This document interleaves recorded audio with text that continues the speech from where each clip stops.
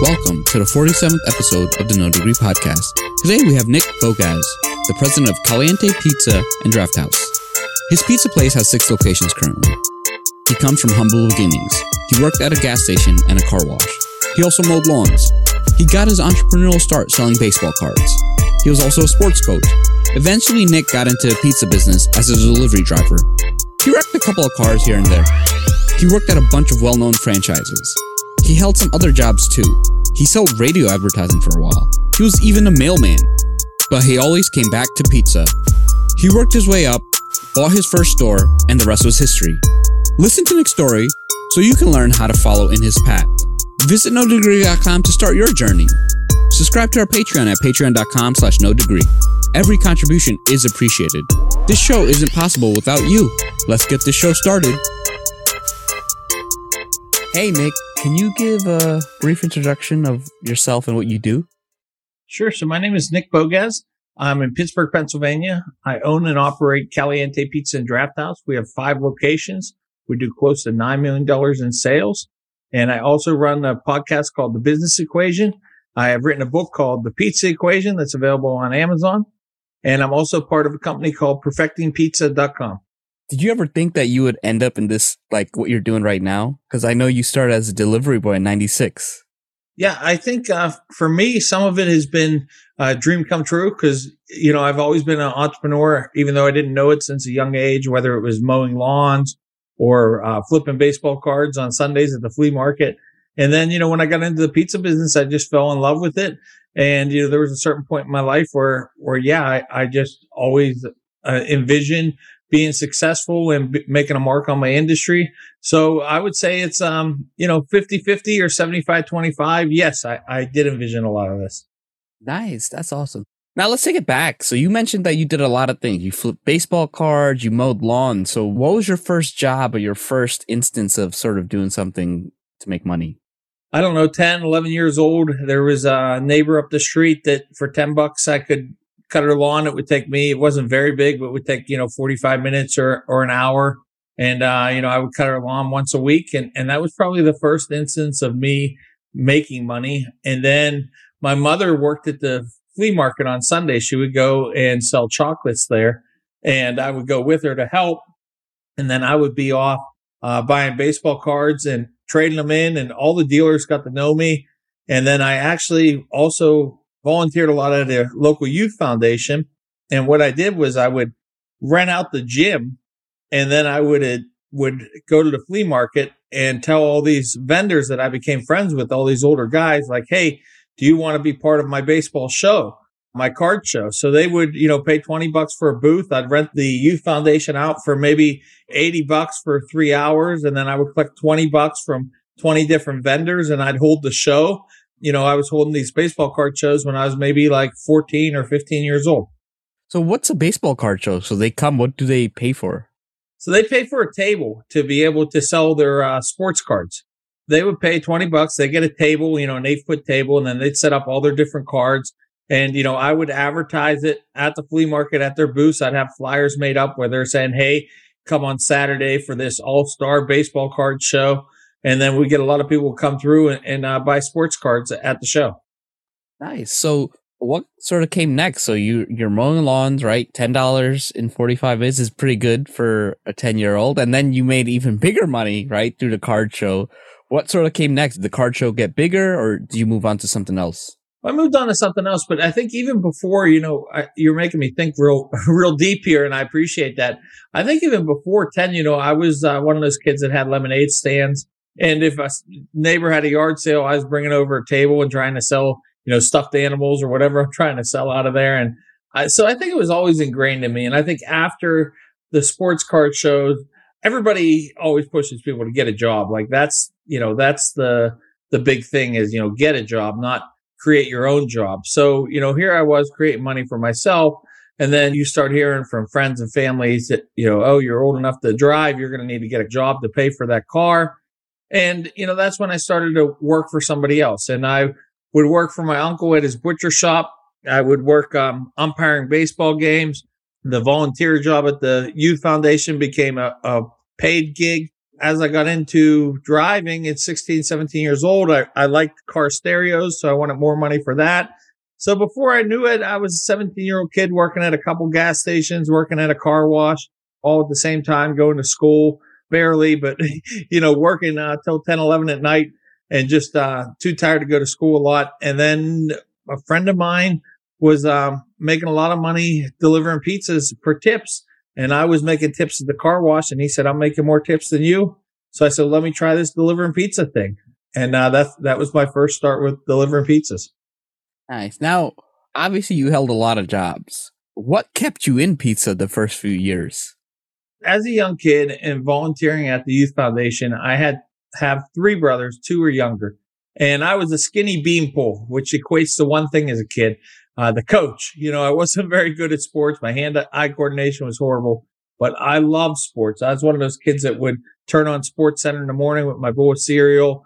What I ended up doing was I would go ahead and really I got into coaching my brothers, whether I was the third base coach of their baseball team or I was the floor hockey coach. And then really what happened is when I got into the pizza business, it felt like a team sport. And, there was guys that were answering the phones and then they were handing the ticket off to somebody who would stretch the dough. And then the dough would go off to somebody who put the toppings off, who'd put it in the oven, who get an oven tender checking for bubbles and pulling it out as fast as they can. And then slicing it up and giving it to a pizza driver to finish the whole process. And I just fell in love with the team atmosphere that it took, 20 or 30 people on a Friday night, as busy it was, to make it happen. And at the end of the night, people were all excited that the rush went smooth. And I just fell in love with the pizza business. I think it really was the team atmosphere of it. So you started off as a delivery boy. How's that job? I know that can either be a fun job or it can be a really hectic job. How was it for you? It was great. I think anything that I do, I try to be the best at. So I really wanted to be the best delivery driver. And fun fact, I started on a Friday was my first day, and my first delivery, I wrecked my car. So I come back in and I wrecked it good. It was out of commission for a few months. So I come back in, try talking to this guy who I just met the day before. He's running a pizza oven, too busy to talk to me. When I went home that night, I asked my mom, I said, hey, can I borrow your car? Because I want to deliver pizza still. And she said, yes. So I started using her car to deliver pizzas. Eventually, I wrecked a bunch of cars delivering pizzas, and I ended up inside. So when I ended up inside, that's when I really worked my ranks through shift manager to assistant manager to general manager. But I always was a great delivery driver. I wanted to make more tips. So I would do things like, turn my music down when I pulled up to someone's house, not walk on their lawn, walk on their sidewalk, hold the pizza up nice and high in the air. And, here's your piping hot pizza, pet the dog, ask the kids if they're excited for pizza, whatever it may be. I just wanted to really get the best tips out of it.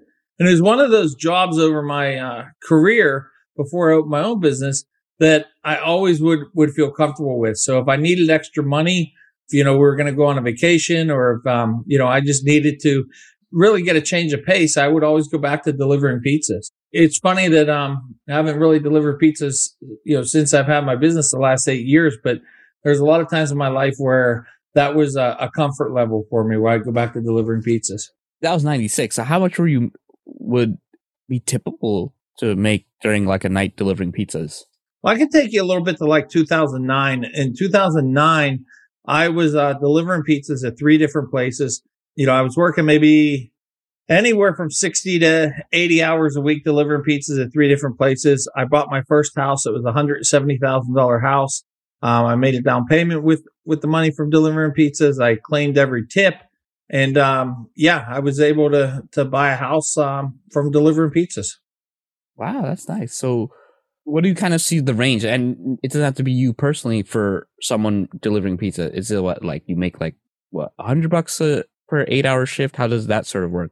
And majority of it comes from tips, I assume. It does. I mean, a lot of places will pay an hourly rate. Then they'll pay some sort of mileage, and then you keep your tips.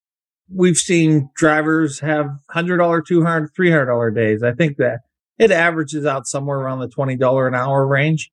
So when you start to think about, what type of job you can get that makes $20 an hour, it turns out could be pretty lucrative if you're doing it more than 40 hours a week. If you're working like I was 60 to 80 hours a week, delivering pizzas, there were weeks where I'd make close to $2,000 delivering pizzas. Wow, that's amazing. How is the job in terms of, is it an easy $20 an hour, or you're working? You're like picking up the pizzas, you're doing this, you're rushing, you're trying to figure out, you're getting lost, all that stuff. It's an enjoyable job is what it is. You listen to what you want to listen to. And I think that was for me when I was going through those times where I'm delivering a lot. I'm listening on my radio to a lot of, Tony Robbins and Dave Ramsey for trying to figure out, financial stuff and just other just business type things and mindset type offerings I'm listening to while I'm delivering these 60, 80 hours a week. So I'm just feeding my mind this whole time, kind of amping myself up for when I go out on my own.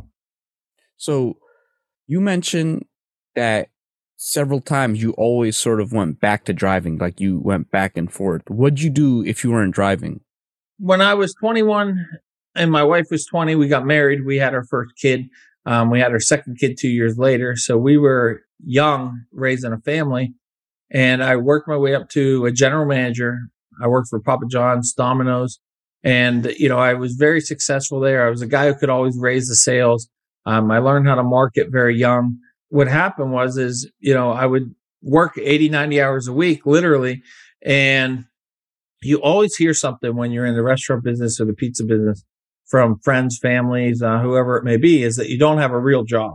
And this would always resonate with me, that I didn't have a real job. So there would be times where, I would try and get that quote unquote real job. There was a time where I sold radio advertising for 6 months. And, to anybody out there that does the cold calling, more power to you. It just wasn't my thing to walk into a furniture store and talk to the owner and try and sell them on why radio is going to make them sell 100 more beds a month.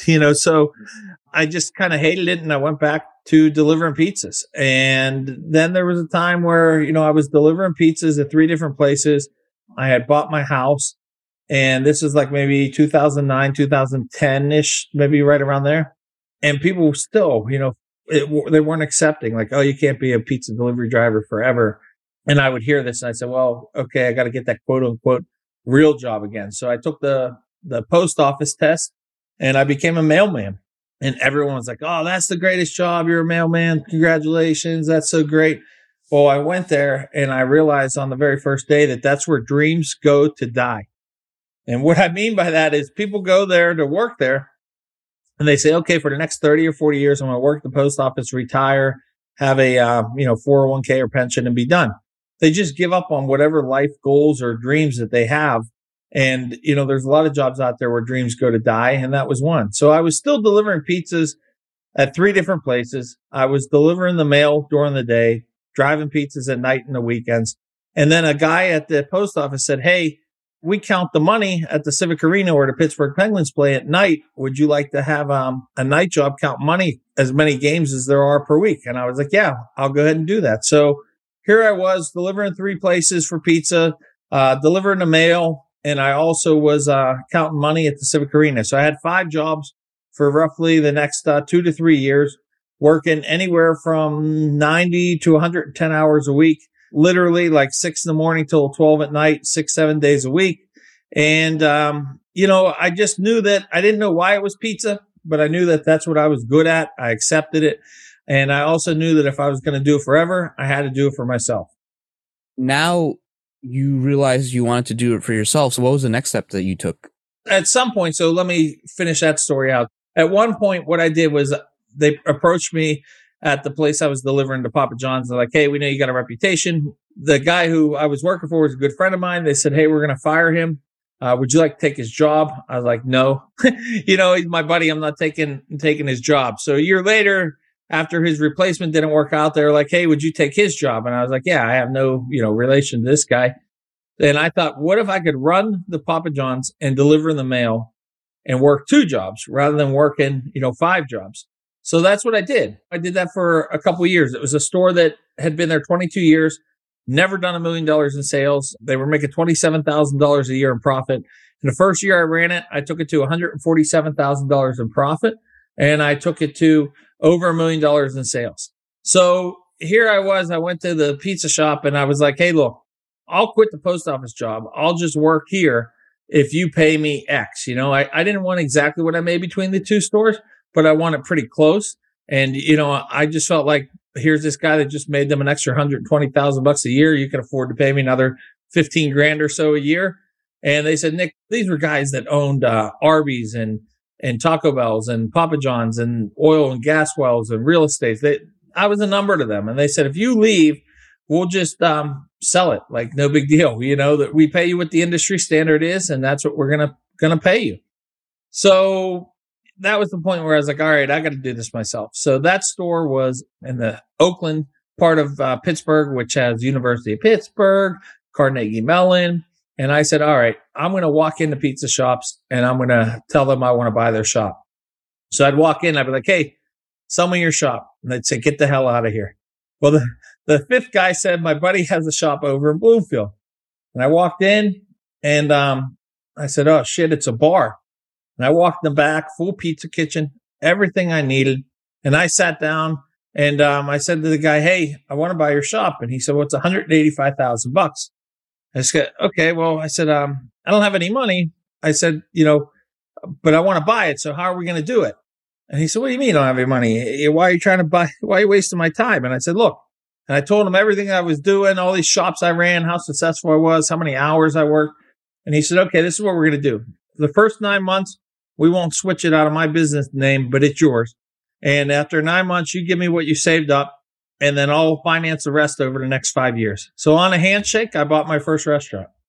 Wow. So now the dream is real, right? How did you feel? Like, now you bought your first shop. How did it feel for you? Felt like it just began. I didn't feel like I did anything. I felt like no matter what, I'm not going to fail. If I need to sleep here for the next 4 years and never go home to be successful, that's what I'll do. I didn't feel like anything yet. I didn't feel like, I don't have to mop the floor anymore because I'm the owner. I didn't feel like that at all. I felt like I'm going to give it everything I got. No matter what, I'm going to make it. I'm going to show everybody who ever thought that I didn't have a real job that I'm going to have way more than just a real job. What year was this when you bought 2012. How was it the first year? Well, it was interesting because, the store did maybe $3,000 a week. So it was like, not very busy. My wife and I had never worked together because she was a stay-at-home mom. My kids were 12 and 10 at the time. We decided that, hey, this is going to be a family affair. She was going to run the front and really be the bartender and the server and the hostess and all in one, and really be the face of the restaurant. And I was going to be the back and also the operation side of it. So, there's a learning curve of working with your wife. We work great together now. It took us a few years. I think we learned what each other one does better than the other, and we stay in our lanes. So that was part of the first year. The other part was just building. Every time I went in, I had to make sure that when I left that night, that something was different.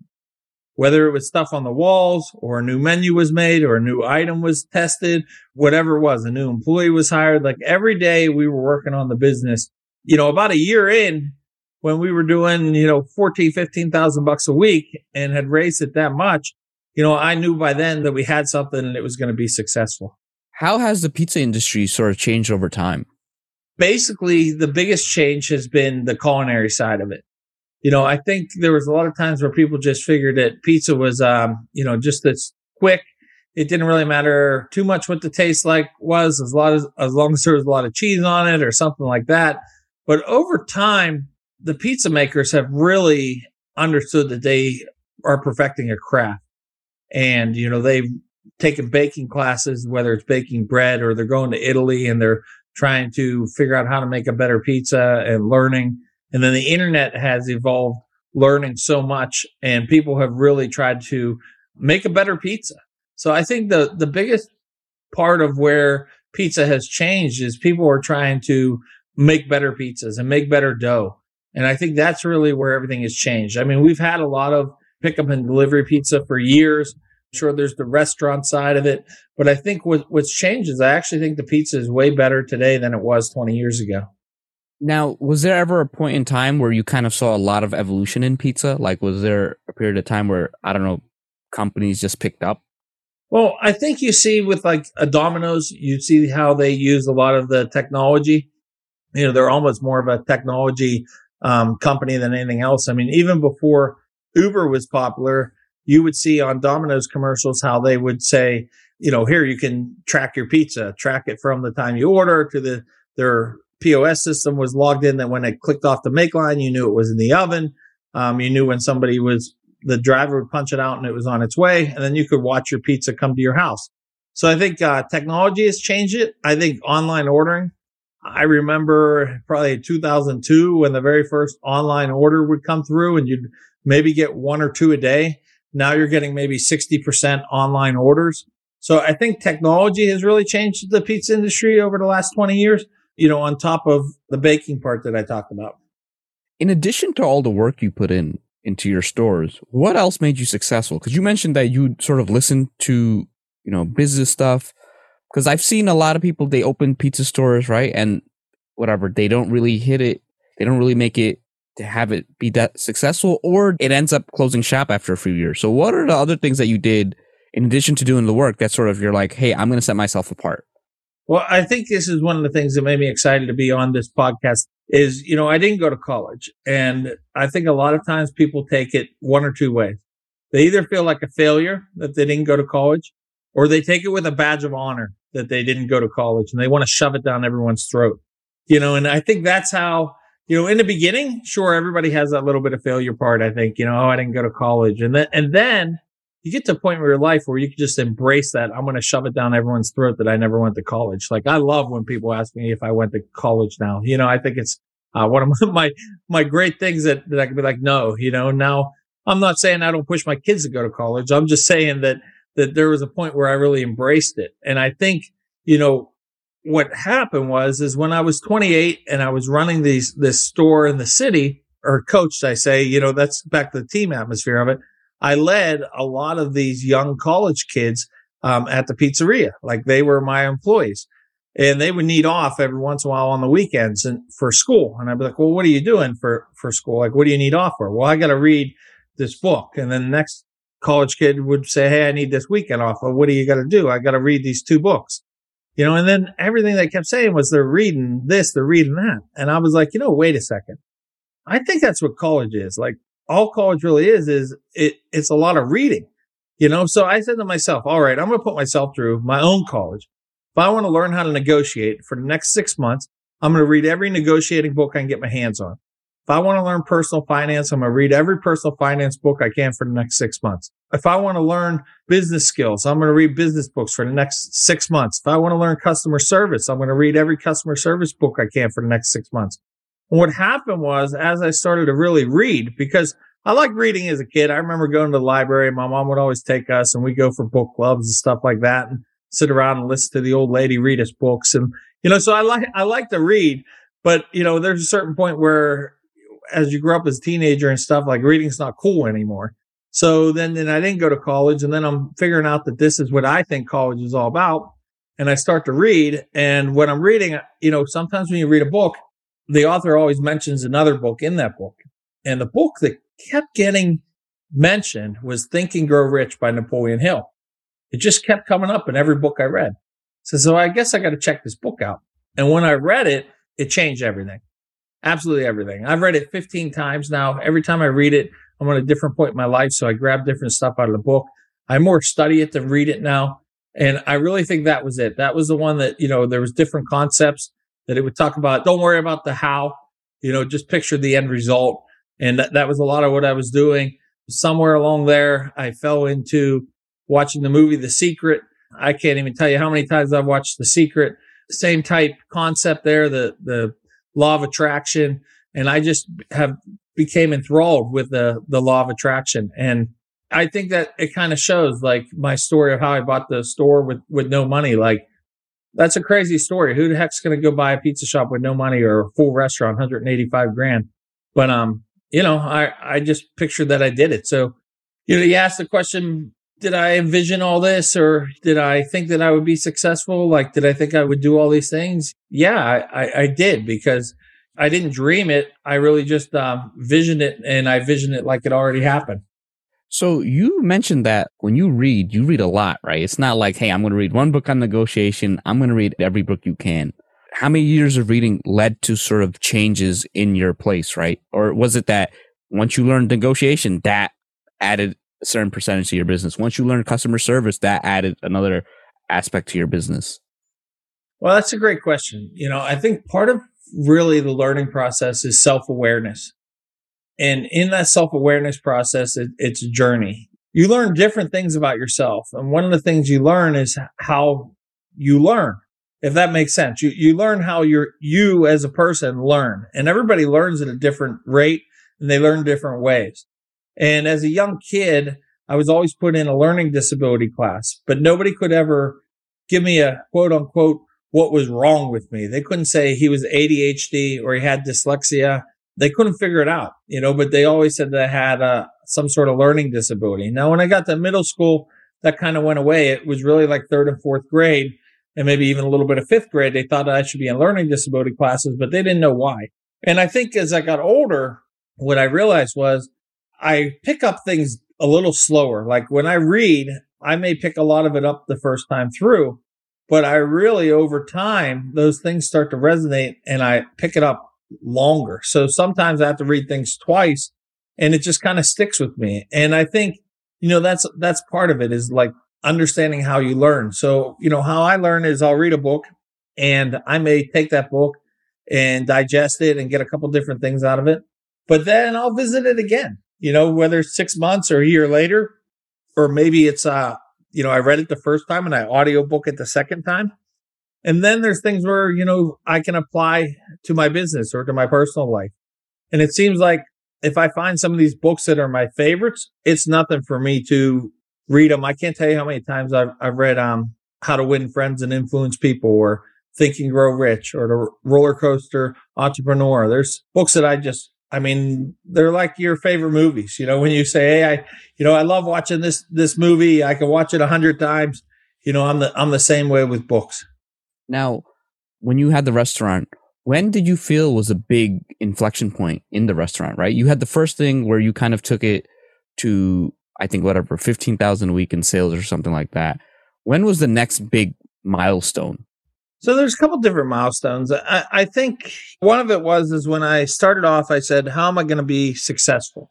And for me, it was three things, very simple. When I could buy a car from this century, because I was the $500 car king. I could pick a $500 car, drive until it dies, and go get another $500 car. I didn't have any car loans. I was just the king of $500 cars. So when I could buy a new car from this century, that was goal number one. Another one was I wanted to buy a little bigger house. Who doesn't, right? So that was kind of part of it. And then the third one was my kids were 12 and 10. I didn't have a single penny saved for college. So when I knew how I was going to pay for their college, I felt like I'd be successful. So what happened after the first year in business, I realized I was going to be able to do all three of those things. So I had to really judge myself. How am I really going to judge my success? And I realized that when the people who work for me can do those things for their families, then I will be successful. So what does that mean? That means that I have to open more stores, because I can't just create career positions at one store because that's the store I'm working at. I need to create other stores so other people can work there and I can build careers for them through my company. So the next big part was when we opened the second store. We opened our first store in September 2012, and the second store we took over in October of 2014. And very similar, I heard that the store was for sale. It was in my hometown. My wife actually worked there in high school serving beers. We went in, the owner kind of knew us. And when she come out to take our order, she said, "Are you here to buy the restaurant?" And we said, "Yeah." And she said, "Well, we want $135,000. And I said, "Okay." I said, "Yeah, that sounds like a good price. We'll buy it." She said, "You'll buy it?" I said, "Yeah." I said, "Well, let's figure out how we're going to pay you." She said, "What do you mean?" I said, "Well, I don't have all that money." I said, "What if I give you $50,000 down?" Because that's what I had saved in 2 years from running the store, a little bit more than that. I said, "I'll give you the $50,000 down." And they said, "Okay, let me ask my husband." She goes back to ask her husband who's cooking the burgers. She comes out and she says, he said that, we need like $100,000 down. I said, "Well, we could give you the 50. That's what we have. And we'll give you what you're asking for. We'll pay you over 5 years. We'll give you 6% interest. And we can get this deal done right now if you want." She goes back and tells them. She comes out, and before we even ordered our meal that day, we bought our second restaurant. How is owning two different than one? Do you feel like it's a totally different ball game, or it's just same thing as one, but you got to be smart about it? A lot of people think that the second location is a kiss of death. For us, it wasn't. It was real close to our hometown. So, it was 5 minutes from my house. I'd go there in the morning, get everything right, go to the next store, get everything right down there for the day, come back, finish the night out, and then, go home in 5 minutes. No big deal, really. And, the other part was we really felt like you asked, like, when was that aha moment of knowing, like, boy, you're successful or something happened that kind of made me think like we had something. I really thought it was going to be friends and family that would support the second store because it was in our hometown. And the first weekend when we were super busy and I looked around and realized that the place is packed and there wasn't one person in there that was a friend or a family, I realized the name of our business meant something. And that's when I was like, wow, I've got something here. So there was that part of it. And then, so the second store really wasn't the store that was difficult to run. It really wasn't. I took one of my guys that was helping me a lot for 2 years at the first store and put him in charge down there completely. And I came up to the second store and I brought one of the guys that was helping me at the first store and gave him, in charge of the second store. And one of the things that I learned a lot while I was working all these post office and at the other job running the Papa John's was, when I was at the post office 40, 50 hours a week, and I was responsible for running a Papa John's, supposed to be 40 or 50 hours a week, you learn how to delegate. And that's really what I learned there was how to delegate and manage people because I had no choice. I was stuck at the post office. I couldn't be there if somebody didn't show up. I couldn't be there if something went wrong. You learn how to delegate and get things done. So, it was natural with the first two stores to be able to delegate and put people in charge. Now, when we went to the third store, we opened the third store in 2016. So another 2 years, about a year and a half, April of 2016 from October of 14, second to third store. Now, when we did that, that's when the company changed because what happened was a couple of different things. I went from knowing everybody in the company to having maybe 35 employees and the third store is much bigger. So now we had 70 employees. So we kind of doubled the size of the company. So I learned that I really had to have a lot of communication and meetings. And then the other part was you find out where your operations are weak. You run into, they're making a pepperoni pizza different at the first place than they're making at the second place than that they're making at the third place. So we had to put all kind of systems in place of how we make our pizzas, how we clean the restaurants, how we count our money, everything had to be broken down into systems at the third store. Now you have 3 stores. When did the fourth store come in? Fourth store was 2018. So another 2 years is when we got the fourth store. By the time we got the fourth store, we had the third store kind of figured out. It was really tough financially running 3 stores. That was the other thing that I had brought on a regional chef who was like my director of operations or supervisor. So he was roaming all 3 stores.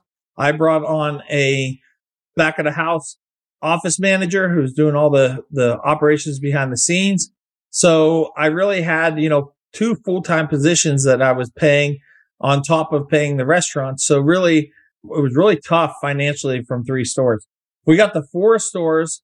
It seemed like it flatlined it out a little bit as far as like we were kind of not quite making money, but we were still in a good spot, and you could see that it was going to be profitable going forward.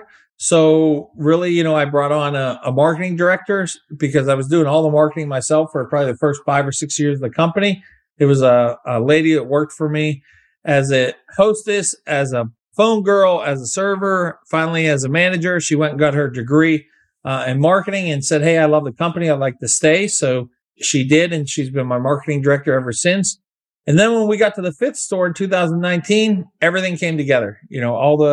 Became profitable, everything came together, and it seemed like that was really the store where everything came together. So in 2012, late 2012 to January of 2019, so like 6.5 years, we opened up 5 restaurants, doing between $8 and $9 million.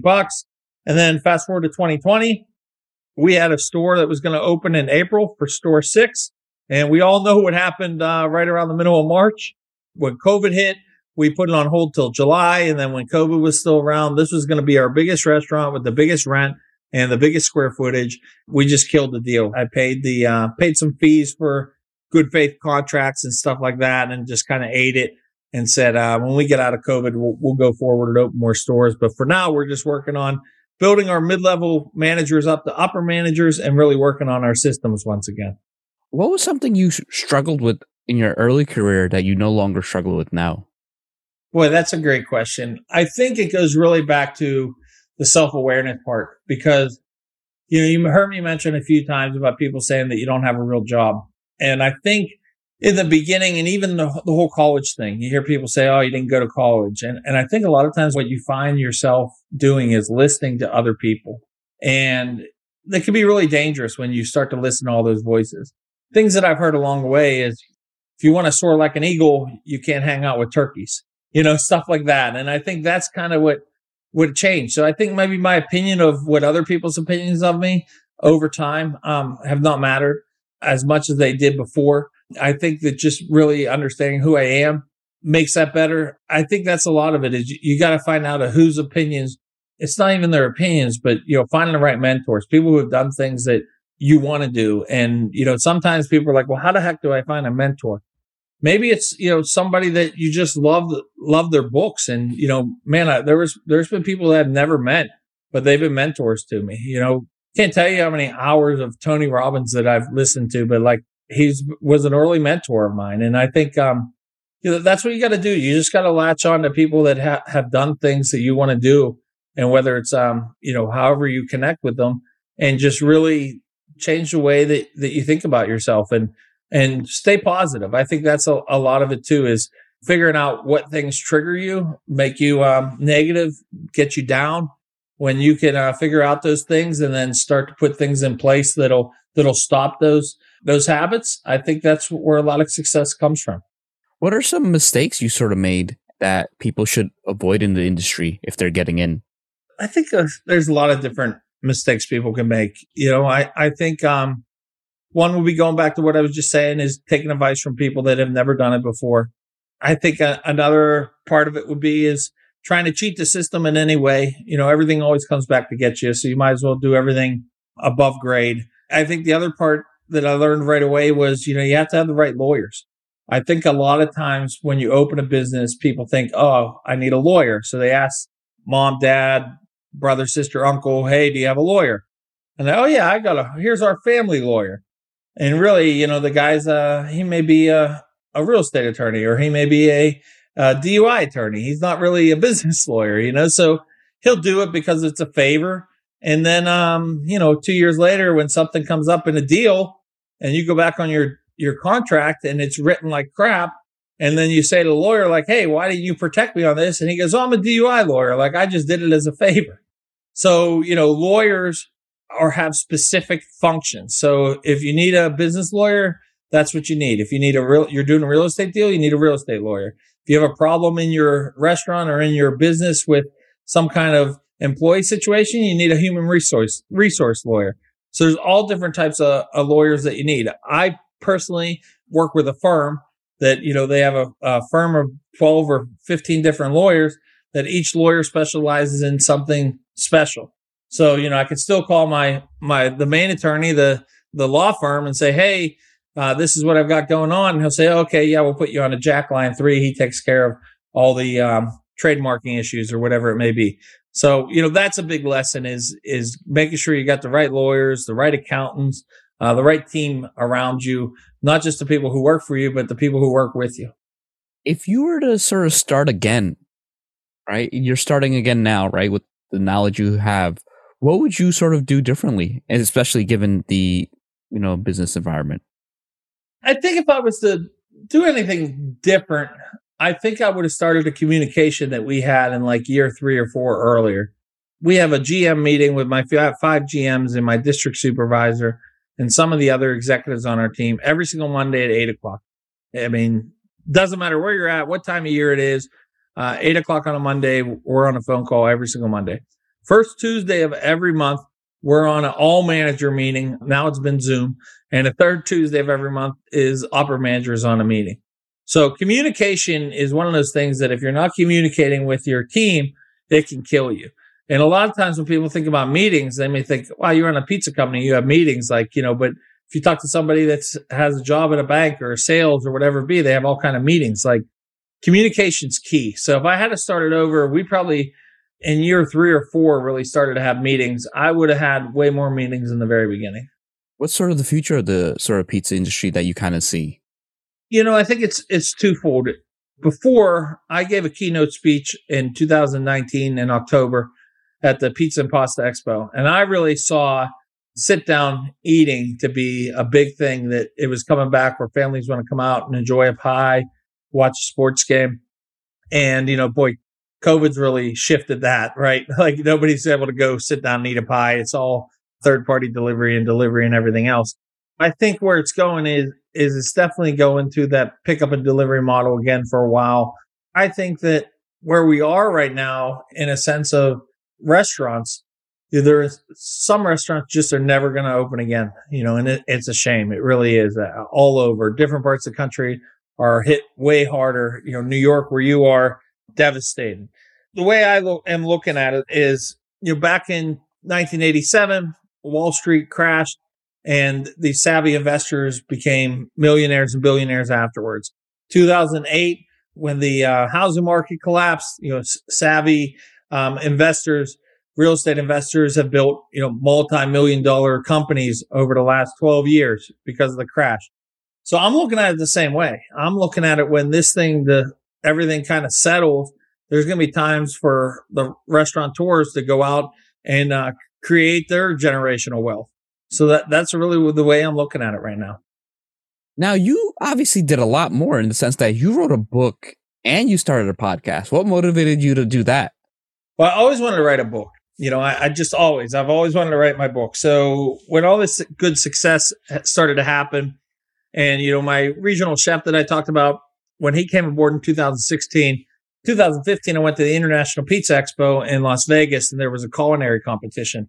And I thought to myself, man, I'm more of like the operations guy, the team leader. That's more my spot. But I was like, I know someone who could win these culinary competitions. It was my good friend who had helped me in the beginning with pick different vendors and different things with the food. He was a good friend of mine. He was a executive chef, white tablecloth type establishment. So when I went back from Las Vegas, I said, hey, I want you to join Caliente. We had 2 stores at that time. He's like, you're crazy. I'm a fine dining chef. Why am I going to make pizzas? And I told him about the culinary side. And I said, look, this is what I'm building. Like, I can get you to a point where you're making more than what you're making here. And he gave a 3-month notice at his restaurant. He was at 7 years, to give you an idea what type of guy he is. And he joined me. And in 2016, he went out to the International Pizza Expo and he won the best pan pizza in the world. In 2017, we went out and one of my guys won the world's largest pizza stretch. In 2018, we went out and my chef again won the best non-traditional pizza in the world. And then 2018, we got named to the World Pizza Champions team, which is 35 esteemed pizza makers. And we travel all over the world, London, Italy, and make pizzas. 2019, we went over. My chef won the best American pizza in Parma, Italy for 2019. So here we are in the shops touting that we're 3-time world champions. Best pizza in America 2019 is voted on in Italy. And I decided I wanted to write my book, The Pizza Equation, slicing up how to run a successful pizza enterprise. After doing that, I had a lot of people reaching out to me, asking me different questions. I became a voice in the industry, gave a lot of seminars, gave a keynote speech. And I said, boy, if I can help everybody in the pizza industry, a lot of stuff that I've learned through the hard knocks of not going to college applies to other small businesses. So I said, what if I started a podcast and I just coined it The Business Equation after my book, The Pizza Equation. And now I'm, 80 episodes into the Business Equation. The first 20 started off with me giving tips and strategies. And then the last 60 or so, I've had some great guests from all different industries talking about business, talking about mindset, how important mindset is to running businesses. And really that's been my focus, is how can I help small businesses grow? What else do you go into the pizza equation? So you mentioned running the business, running all the operations. What else do you talk about? So a lot of it's my story, the journey of the different jobs. A lot of it's straight up different tips and tactics of how I have sold pizzas. Some of it just talks basically broad about the pizza industry. But a lot of it is really just a good read. It's a feel-good story. You get to hear how many different jobs and, the different stuff that I talked about on this podcast or in the book. And I think a lot of it is just, my journey and really what it takes. And I think for somebody out there that's like never opened up a pizza shop, but they think they want to, they read the book and you understand how much hard work it takes to be successful. What type of people fail in the pizza business? Well, I think it's the same as anything in life. When it's not just the pizza business, you got to be honest with yourself of how much work you're really putting in. It's like anything that you're doing. If you're not successful or not having the results that you're getting, or, here I am running a company with 200 employees and something goes wrong. I have really decided that a few years ago, I had to have a deep look at myself and say, who do I blame when things don't go right? Even if it's something at the store goes wrong, the way a customer was handled, or something that you would think has nothing to do with me because I haven't been there in 4 days, but something goes wrong at the restaurant. Like, who do I blame? And what it became was, I got to blame myself. And sometimes that's taking my dog on a 45-minute walk and not turning around till it just pops into my head that, yep, this is how I was wrong. I didn't train so-and-so the right way, or, I should have done this different, or I should have done that different. And, it's being honest with yourself about your failures. And I think that's who you see fail in the pizza business. I see how you see people fail in business and life is they're just not honest with themselves about the struggles. They put blame off to other people. They make excuses. But when you can really be self-aware enough to blame yourself and then find the reason for what it was and go ahead and change that, that's when everything changes in your life. Now, you mentioned that you always got hit with, hey, when do you have a real job? When are you going to get a real job? When did that change? When did people sort of stop saying that? The quick answer would be, when those people change into saying, can't believe you bought another Cadillac. That's it. That type of hate just changes. And I think that's what you got to understand too, is some people are just always going, they're so upset in their own life that they're just always going to have something to say about everyone else's life. And that's kind of, a lot of what I'm talking about is you got to worry about yourself. Don't worry about everybody else. So that's kind of just the answer to that is there are things that they say just change to what they say. And then, I think there are some people that they're just happy to see. You do have people who care about you that maybe said that, your mother or your father. And I think when they see, it's not that you prove them wrong, because I think a lot of times they believe in you, but they just couldn't see your dream because it was your dream and not their dream. So when they start to, when my dad would walk into one of the new restaurants and he'd be the, Friday night, be the first Friday we're opening, and I'd want him there so bad. And he'd come in and he would look around and they couldn't even get a seat. My own family couldn't sit down because they're so busy. And he just would look at me and be like, you have a golden horseshoe up your ass. It was like the best compliment. I love when my dad would say that to me, and I just think that those are the type of things that, there are people who would say something about a real job that really just wanted to see you do well in life. And then there's people that would say that, they, like I said, they just complain about everything in everyone else's life. So now, over the years, how have coworkers and managers sort of described working with you, given that you don't have a college degree? How did they describe it? It goes back to the golden rule. How you treat others is how they treat you. Treat each other like how you want to be treated. All that stuff's true, and I think I've tried really hard to be a good boss and a good leader. And I think the other thing that I've done is there's a point in the economy a couple of years ago when everybody would say, the economy was doing well and you couldn't find workers anywhere. People were like, it didn't matter if you were a gas station, a Jiffy Lube, a quick oil change, a roofer, a builder, a pizza restaurant. It didn't matter what you are.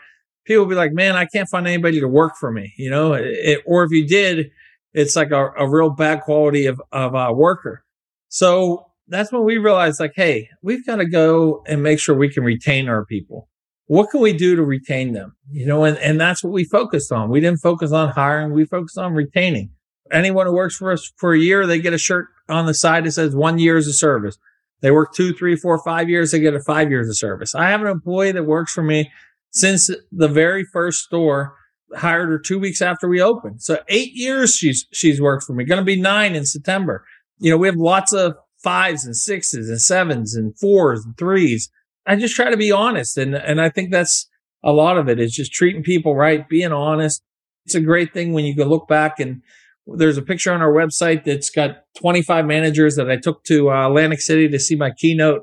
This was almost 2 years ago now. I think out of the 25 people, 2 don't work for us. So one moved to Oklahoma to be closer to his family, and the other one moved to Ohio to be closer to his family. So it wasn't, we got 23 people out of 25 in a picture from 2 years ago that still work for us. Yeah, that's just, you try to treat people the right way. How many employees do you have now? Pre-COVID, we were real close to 200. We still have a lot of hostesses that are out. We've consolidated a lot because we're not quite as busy. There were somewhere around the 160 range. Yeah. So now, what's the next big milestone for you?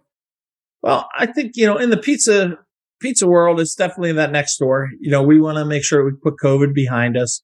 Want to open the next store. I think it'll feel really well when we do. So that's kind of out there. I think personally, I just want to keep helping small businesses wherever I can, trying to build that. As you know, running a podcast isn't as easy as people make it out to be. It's, one of those things where there's, I think, 1.7 million podcasts or something like that. It's polluted. So, trying to make an impact in that world is tough. And I think, that's where that's at. And I think the other part is, just trying to leave a mark. I always like to give back. And I think a lot of times people think, give back in terms of financial, and sure, I do that. But I also think you got to give back in your time, your energy, your knowledge. And, really that's kind of where I'm at. I'm not trying to monetize the podcast. I'm just trying to give back. Let's start to wrap up. Any sort of final things that you kind of want to get off your chest to just listeners who are sort of the younger listeners? The message, I get asked that question a lot at the end of the podcast, like, what do you want people to take from this? And I think what's important is to take, don't judge your past. Wherever your past took you, that's where it took you. Start now. Start today. Wherever you're at, it doesn't matter. There's plenty of things that through everything that I shared, that I didn't share a lot of struggles. I didn't share a lot of heartache, but they were there, and everybody goes through those type of things. And I think don't worry about your past. Just start today. Start wherever you're at. You can do it. Just start now. How would people get in contact with you? How can people sort of support you? You can find me at nickbogacz.com. My last name is Bogacz, which is like animal cat zebra.com. Social media, Twitter, Facebook, Instagram. Hopped on Clubhouse lately, so you can find me on Clubhouse. The other spots to find me, the podcast is The Business Equation, and you can go ahead and find The Business Equation. Every Monday, we put out a new episode. You can find it anywhere that there's a podcast. My book, The Pizza Equation, you can find on Amazon. And I actually have been, last month or so, I'm so serious about helping small businesses that my phone number is 412-818-3402. Shoot me a text. I'm more than happy to help anybody I can. All right. Thank you, Nick. It was such a pleasure hearing your story, hearing your struggles, hearing your rise to success, and I wish you the best in the future. Hey, thanks so much for having me today. I really appreciate it. Another great episode. Thank you for listening. Hopefully this information was valuable and you learned a lot. Stay tuned for the next episode. This show is sponsored by you. No Degree wants to remain free from influence so that we can talk about the topics without bias.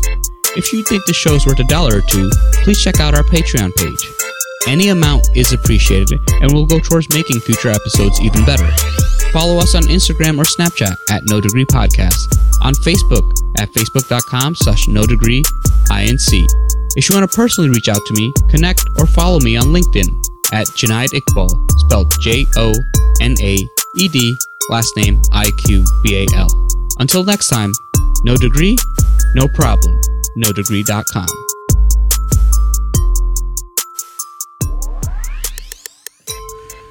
Yeah. So, you got no degree? No problem. No problem. Not at all. Any problem, we can solve them. We got this. Linked insomnia keeps us evolving, growing in the knowing. Wisdom is flowing. If you didn't know, now you know where I'm going. If you didn't know, now you know. Let's sing that again, everybody.